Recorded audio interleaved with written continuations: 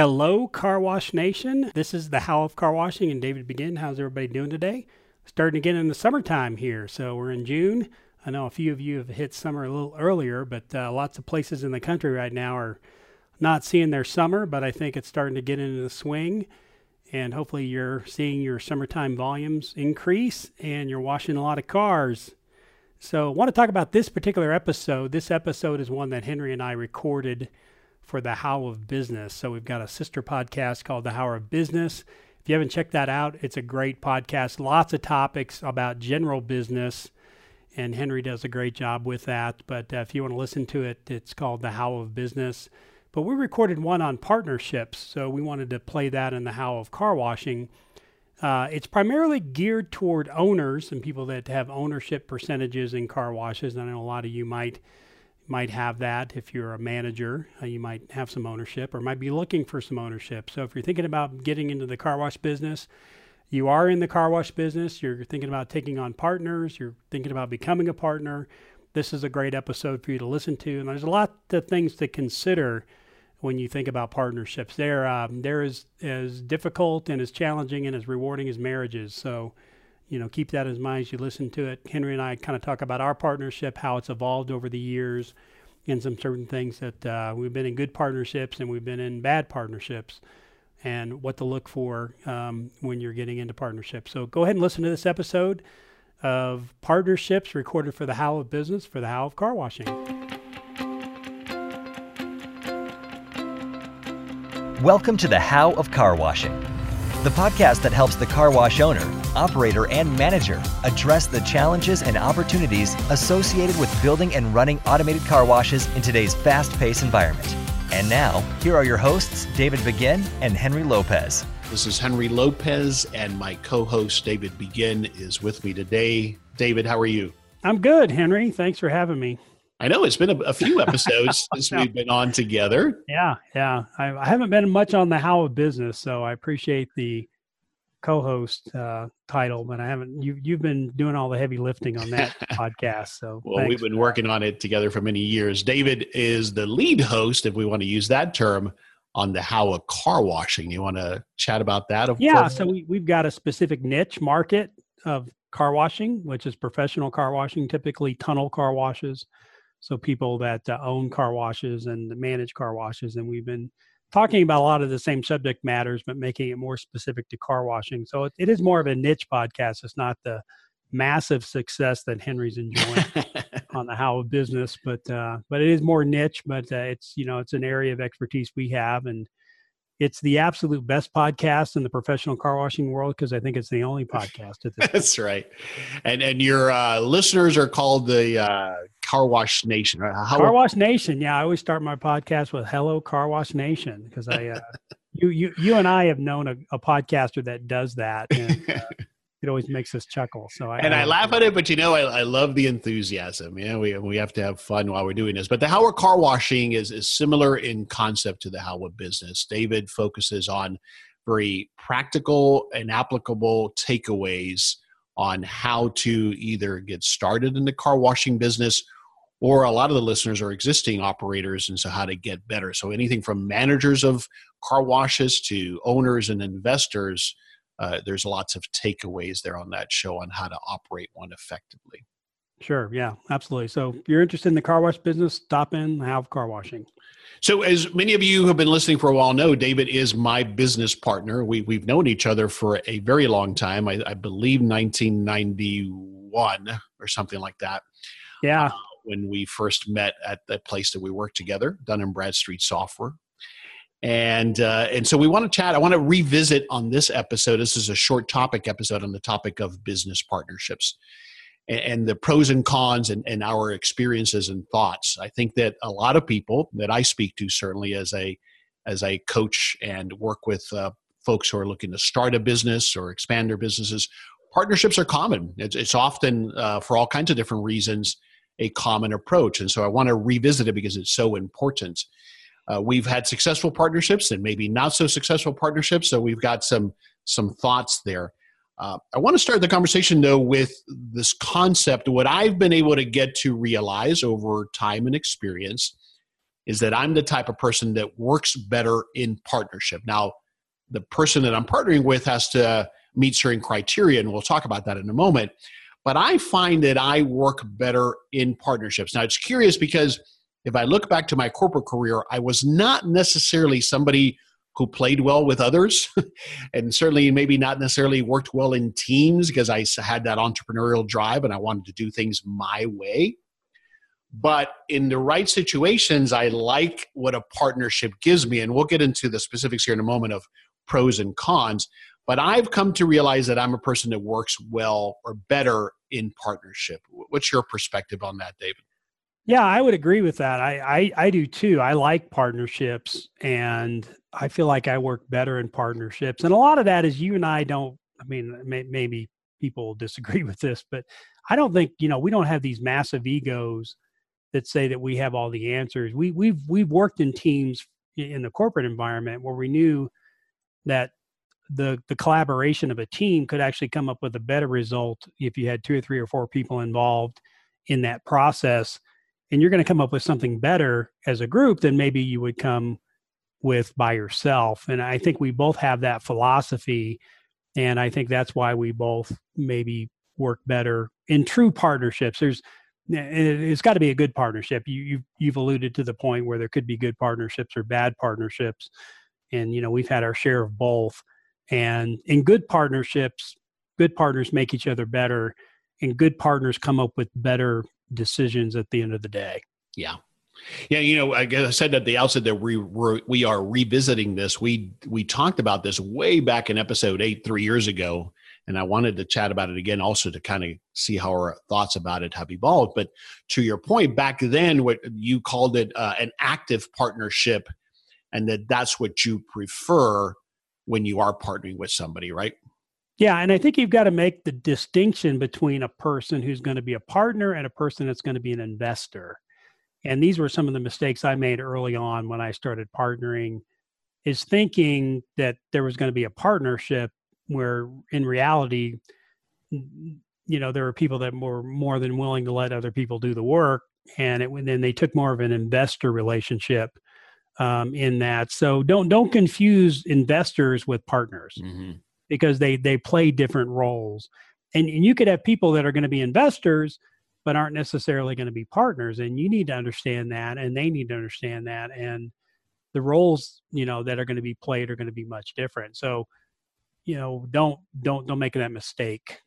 And the reason we make that mistake early on is we don't talk about these things up front. We assume things, and that's where we get in trouble.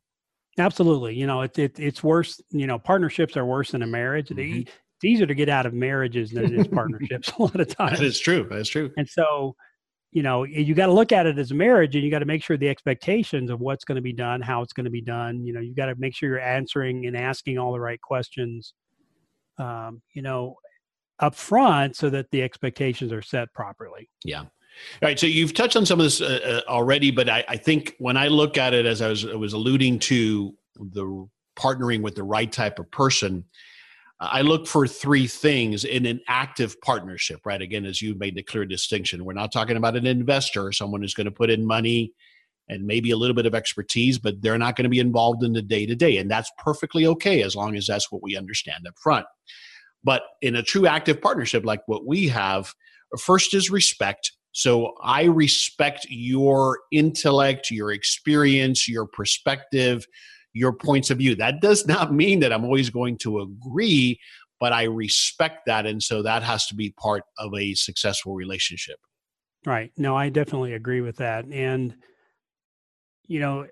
some of that is you got to know what's important to you and what's not important to you. And you got to listen to perspectives. And I don't want you agreeing with me all the time either, because if you're agreeing with me all the time, I've heard the expression, if we're agreeing all the time, then one of us is not necessary. So, so having healthy disagreements are important to partnerships because that's where different people bring different perspectives. But you got to have respect for that person, that you listen to their perspective, and see if they're bringing something that maybe you're not thinking about. They're identifying maybe some blind spots and some things that you're not thinking about. So that's where that respect formula comes into play. Absolutely. Agreed. Then for me, it's trust. And trust is a tricky thing because certainly for me, and I think for most people, trust is built over time. But there are things certainly that you can do to accelerate that initially, especially if you're looking at going into partnership with someone you haven't known for a long time. And so you quickly need to get past that honeymoon phase to make sure that this is the person you want to be in business with. And we'll talk about some techniques to do that, namely, making sure you talk about all of the key aspects of how this partnership will work. But as I mentioned, David and I knew each other since 1991, so we were friends before we became partners. Now, we'll talk about in a moment how everybody will tell you, I say everybody generally, will say, ooh, don't go into partnership with friends and family. We'll talk about that specifically in a moment. But for me, after respect or, at the same level is trust. I have to have trust in this person, my interpretation of trust, before I'm going to partner with you. Yeah, and I agree. And I think some of the differences between a good partnership and a poor partnership is the partners have to look out for each other. So you not only need to be thinking about what's good for you, but you got to be thinking about what's good for the other person as well. And sometimes we'll make decisions that are not in our best interest, but are in the best interest of the other person, because it's just being a good partner. And that doesn't always happen. I mean, No. it's sometimes a unique thing, but good partners are looking out for each other, and and in lots of different ways. And if you're only concerned about yourself and what you're getting out of something, then that partnership don't create a partnership, create an investor, or investor managing partner relationship or whatever, but don't make that person a partner. That's right. Yeah, agreed. And then the third component I added to my list here, actually, as you were talking about that differentiator between an investor and a partner, and that is that after you've agreed that you guys understand how you're going to work together, everybody has to, both or two or more people that are in this partnership have to put in the effort. Otherwise, what's going to happen over time is I'm going to lose some respect for your intellect or point of view because you haven't invested. If we get to a disconnect on how much in time I'm investing in learning about this particular business, and you're not doing the same, then when you raise an objection, I'm going to start to dismiss that, and it's just going to get to an ugly point at some point, right? We have to expect that everybody's going to put in the effort to learn, to continue to develop knowledge, and that way we're able to share and help each other. Does that make sense? Yeah, I would agree. I think, but I think everybody's perspective on that can be different. I think that's an area where you can really feel like, that you're doing more than the other person, whether that's the case or not. I think it's something I think that's where the high level of communication has got to come in between the partners as far as what they're doing. You got to communicate what you're doing to each other. Here's what I did this week. Here's what I'm doing next week. So that the other person has a good idea of the level of effort that's being put in. Yeah. And I think you've got to communicate that, because I think it's probably easy to feel like you're doing more than the other person, whether you are or not. Yeah. Yeah, that's a good point. Good clarification. All right, let's talk about high level pros and cons. I'm going to rattle off some of my pros, and then I'll have you, and then we'll talk about some of the cons, and some of this we've touched already. But for me, some of the positives as to why I prefer typically to partner with someone that I respect and trust is that help, that being able to bounce things off of another person, that lack of the feeling of aloneness that can happen to us as business owners, and being able to have somebody that's going on the journey with me, that to me is huge. I need sometimes, some days I'm going to be down, and I'm hoping that my partner isn't down on that same day, so that that person helps me kind of look at things differently and kind of change my perspective. Ideally, I can look for someone who complements my skills. And then sometimes it's about money. We'll come back to that point, because I think this is where people can get themselves in trouble, is if that's the only reason you want to partner. That might be, as David has explained, where instead that should be an investor, not a partner. But those are some of the pros to me, with the most important one being, I like collaborating. I like having someone who's in it with me, in and on the journey with me. So that's the big pro for me. Yeah, I agree. I think we underestimate how difficult it is to be a business owner and how lonely it can be because, the buck stops with you. You're having to make all the decisions. And, you get to these points where you feel like, man, I cannot make another decision Mhm. because I'm going to, I can't, I don't know what to do right now. And so having that person and developing that whether it's a network of other business owners or whether it's a partner, to be able to communicate and reach out, I think is a big part of what we need to do as business owners and entrepreneurs. If you don't have anybody, you got to find somebody. And partnership might not be the answer for that either. It might be just knowing another business owner that you can pick up the phone and have coffee with or have conversations with. Yeah, and that's what I do as a business coach as well. So it's a great point that you need to have somebody, if it's not a partner, that helps you. Sometimes it's just to listen to something. Right. You know. Right. Agreed.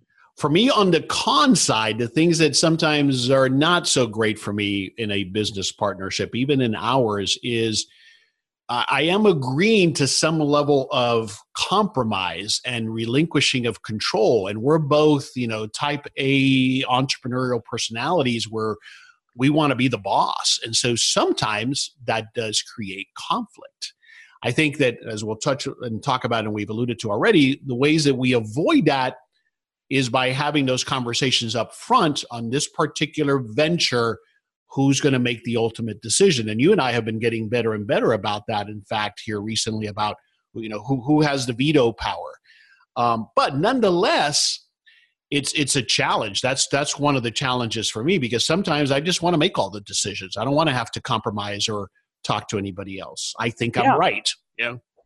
Yeah, when you're working on it by yourself, you can make all the decisions. So that's the advantage. So if you're with a partner and you've got to compromise, you've got to decide what's important, what's not, and not everything's important. So decide what you're willing to fight for and what you're okay with. So Mhm. a lot of times we'll disagree, and I'll say, well, if you believe strongly in that, then let's do it. And I might believe strongly in the other direction, and we've had some discussions when it comes to marketing sometimes on that, right? We've got very, very different philosophies on marketing, Right. but I said, well, if that's what you believe in, let's go ahead and do it. And, I'm compromising. And so you've got to be able to do those things if you're going to work in partnerships. And, yeah, it's okay to disagree, but you got to have a method for determining how you solve that problem. And if it comes down to it, you might have to say, look, who's the owner? Who's the majority owner here? And that goes back to what I've always believed, that you never have a 50-50 partnership. You never set up a business that's 50-50. And I hear people doing that all the time. Well, we've even had attorneys tell us that that's maybe a preferred model. Yeah, because they've told us that, at the end of the day, if you guys can't agree, it gives you the ability to dissolve the partnership. But I don't know. I'm not necessarily in agreement with that, because sometimes it gets to that point where you got to say, look, okay, I'm going to veto this. I know now you're going to take some flack for that, right? The partnership is going to take some flack if you're having to pull out the operating agreement and saying, I'm the majority owner, I'm going to make the decision here. So that's, there's going to be a cost associated with that, but you might have to get to that point in order to move the business forward. Yeah. No, I agree with you. I don't like 50-50 partnerships. And I don't think any of ours are 50-50. I got to stop and think of them. No, they're not, but I hear people doing that all the time. Oh yeah, no, I agree. So, and I think the reason in part, David, is we go into it in, like I call it, the honeymoon phase. Everything's great. We can't possibly imagine how we would argue about anything, especially if we've known each other and we're friends or we're family. So let's kind of touch on that. And so everything we can't imagine how we would ever disagree. But the reality is that assumptions that we make now are very differently recalled a year from now. And so that's all related to the topic of who's going to have majority ownership, who's the managing partner, if you will, if that's applicable, who's going to play what role. All of these things need to be discussed and then spelled out as much as possible in what's either called an operating agreement or a partnership agreement. Those two terms are used interchangeably, but that's that legal document that you'll take to an attorney to draft and you all sign, and it should spell out as much as possible all of these details. What I consult with my clients on doing, and we try to do, is we start with what I call a memo of understanding. That's just a bullet pointed memo or email that we exchange back and forth that starts to document all of these components, all of these terms that we are agreeing to. And it's all kinds of different things and scenarios that sometimes we don't maybe want to stop and think about, like what happens if you die? Do I want to be in business with your spouse? I don't know. Maybe I do, maybe I don't. Yeah. Do I want to have the option to buy you out if I'm the majority owner? I don't know. Yeah. Well, what would that look like, right? In one of our agreements, you have the right to buy me out, but I would want to know up front, well, how is that going to be valued? Right. And so all of those things need to be talked about and spelled out as much as possible up front. Yeah. And you need to be in a position where you can get out. I think that would be the other suggestion I would make in a partnership, is make it easy for you to get out if you need to. Yeah. Key takeaway. So, yeah. And it's not, you're not married. If you need to get out as a minority owner, say, I need to get out, maybe you take a discount or a haircut, on your valuation or whatever. But if you need to get out, you ought to be able to get out. If you're the majority owner, you need to be able to have a way to buy your partners out. And maybe you end up paying for a premium to buy your partners out if you really want out over a certain time. But you need to be able to end the partnership relatively easy, and it needs to be spelled out in the operating agreement. Because if it doesn't work, you don't want to be locked in with partners for years and decades that you can't get out of. Yeah. Well, I mean, what it'll do is it'll destroy the business, and then nobody has anything, and you'll have misery and lawsuits and all of that good stuff. Right. Right. So the better that's clarified in the operating agreement, the better it is for everybody.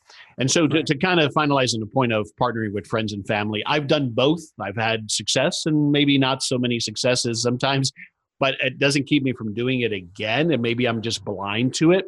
I think, again, my kind of defense towards it going badly is I have all of these detailed conversations up front, and there's not much that's left unspoken about, so that we don't have any misunderstandings later. And the one about spouses is a big one, David.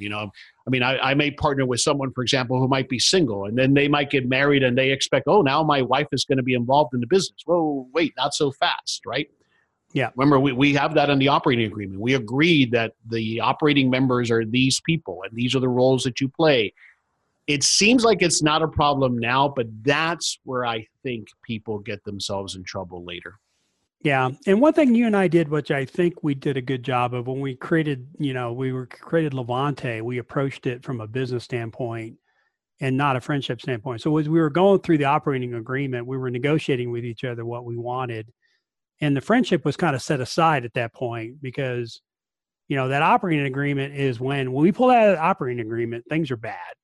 Right. That's right. And the friendship is probably over with. That's right. But I think we did the smart thing and really, took the approach of, oh, no, we're going to be okay. We're friends. We didn't take that approach because, I did that before and I didn't want to do that again.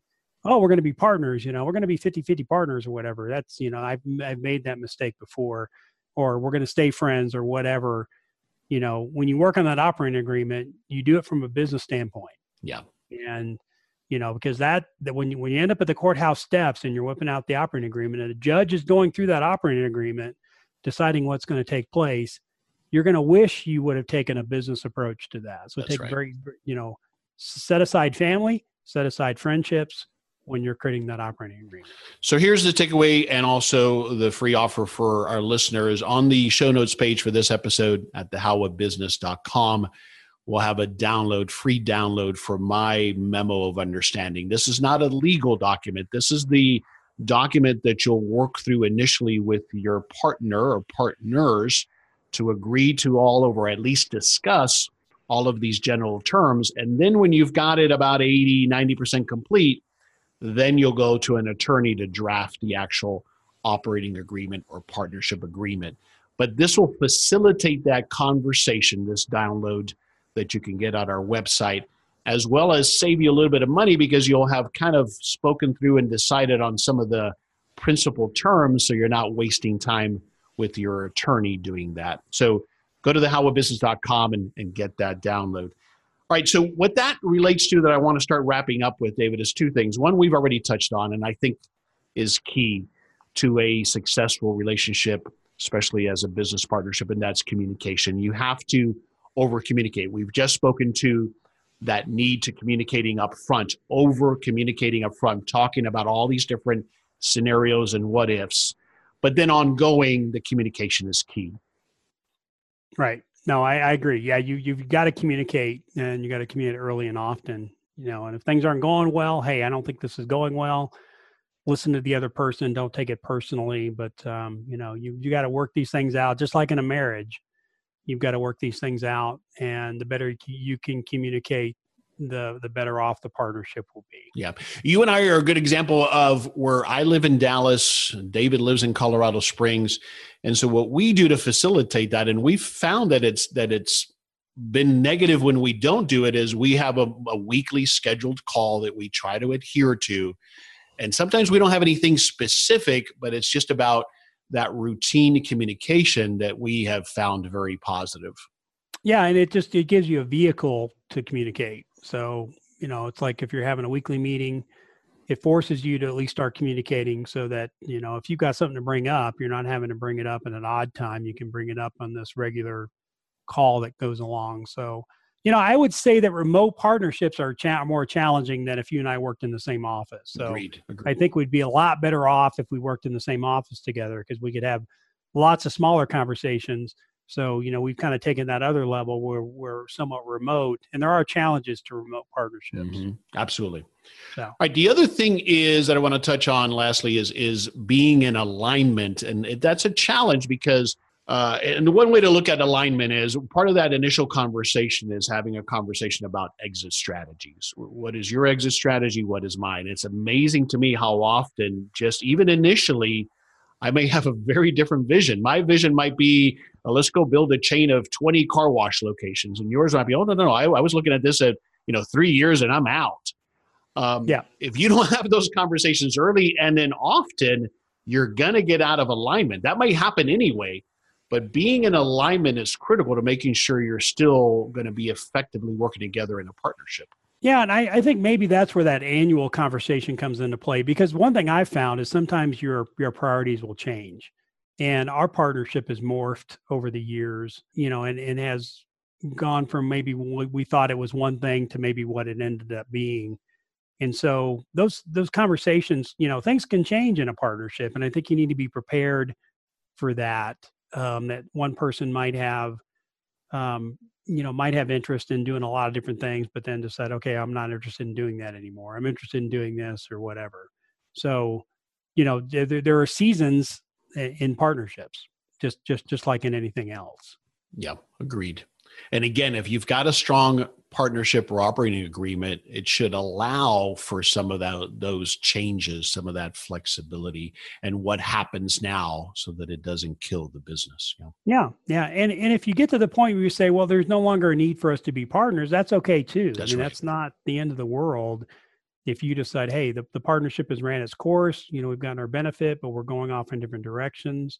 And if you say there's no longer a need for us to be partners, then that's okay. That's okay. Don't think that these things are going to last forever, because they typically don't. That's right. All right, wrap it up here as summarizing my key takeaway, and then I'll ask you for yours. It to me, it's the thing we've talked about the most here. In any partnership, if you're considering going into a partnership, and again, as I said at the outset, that's often a common way to get started in business in particular. And the car wash business is very common. Often it's because we're partnering for resources, for capital or expertise or whatever it might be. So it's very common across all industries. For me, the number one thing is that upfront communication before we start the business, to make sure that we've hashed through all of these different scenarios. We're looking beyond the honeymoon phase. We're thinking about our exit strategies, make sure we're in alignment there, and then that we have a good comprehensive operating or partnership agreement that covers that and gives us the flexibility that we need to make sure that if somebody does need to get out, they can, or if we have a change in direction, we can do that.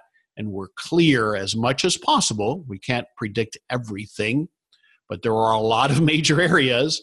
And again, your attorney can help you with this, as well as the memo of understanding that you can download from the website can help you getting started on this.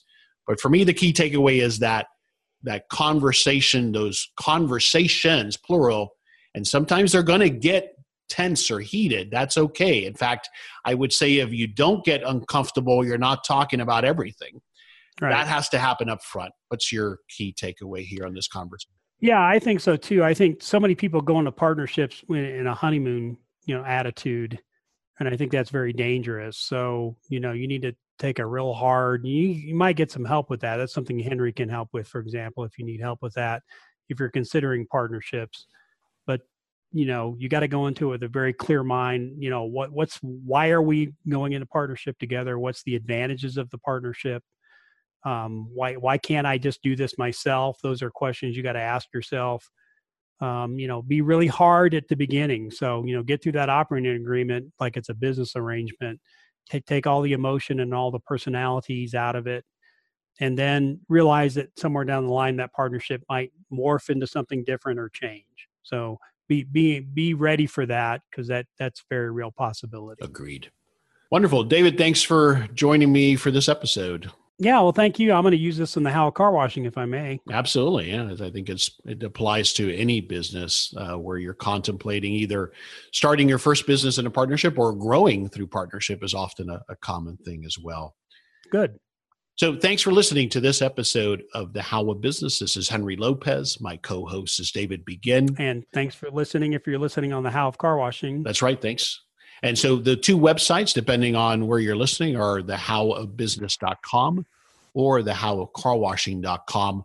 We release new episodes on a weekly basis. You can find us at our websites. You can find us on iTunes, Apple Podcasts, Stitcher, Spotify, just about anywhere that you might listen to a podcast. Just search for The How of Business or The How of Car Washing. Thanks for listening.